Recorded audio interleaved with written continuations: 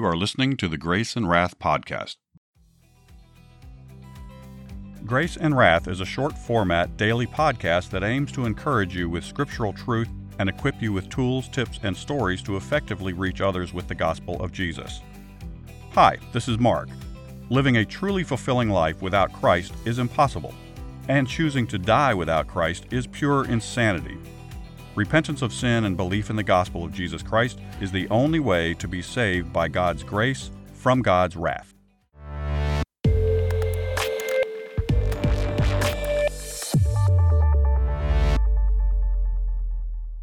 The Fall. Genesis 2:25 through 3:24. God created Adam and Eve and provided all they needed in the Garden of Eden. Like the animals, they had no need of clothes, yet they were not ashamed. The snake was most clever of all the animals. One day he said to Eve, "Is it true God won't let you eat from all the trees in the garden?" "Oh, we can eat from all the trees, that is, except for the one in the middle. God said that we aren't to eat that fruit or even touch it. He says if we do, we'll die." "It's not true. You won't die. God told you that because He knows if you eat that fruit, you'd be like Him, knowing good as well as evil."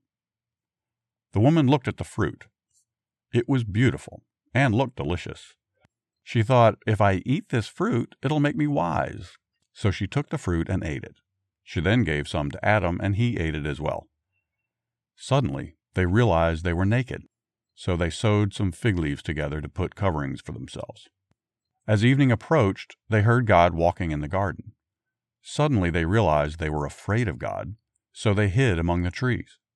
"Adam, where are you?"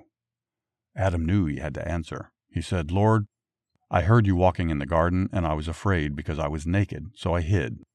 "Who told you that you were naked? Did you eat of the tree from which I told you not to eat?" "It was the woman you gave me. She gave me the fruit, and yes, I ate it." God turned to Eve. "Why did you do this?" The snake tricked me into eating it." God turned to the snake and said, "Because you have done this, you are cursed more than all the animals. From now on, you'll move about on your belly. There'll be hostility between you and the woman, and there'll be a battle between your offspring and hers. He'll crush your head, while you'll only bruise his heel." Looking back at the woman, God said, "Your pain will be great when you give birth to children, and having babies will be associated with pain. You'll want to control your husband, but from now on, men will dominate over you." God said to Adam, "I made it very clear that you were not to eat from that tree. Because you have disobeyed, the ground is cursed. From now on, you'll work for your food, and the ground will fight against you. It'll sprout thorns and weeds. Hard work will mark your life until you return to the soil from which you came." God dressed the man and his wife in clothes made out of animal skin. He then sent them out of the garden, where they worked the soil for their food. God said, "People now know evil as well as good. They'll try to get to the tree of life so they can live forever."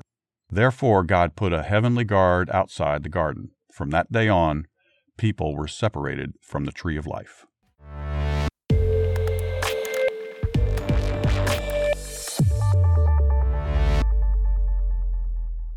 Some folks see the word knowledge in this verse and conclude that God wants to prohibit man from having knowledge.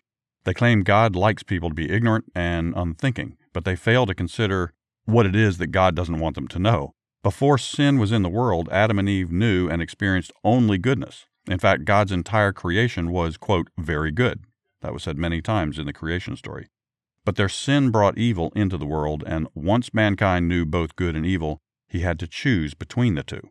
God tells us, "I have set before you today life and good, death and evil. Therefore choose life, that both you and your descendants may live." That's Deuteronomy 30:15 and 19. These same folks often complain about the evil they see in the world and blame it on God.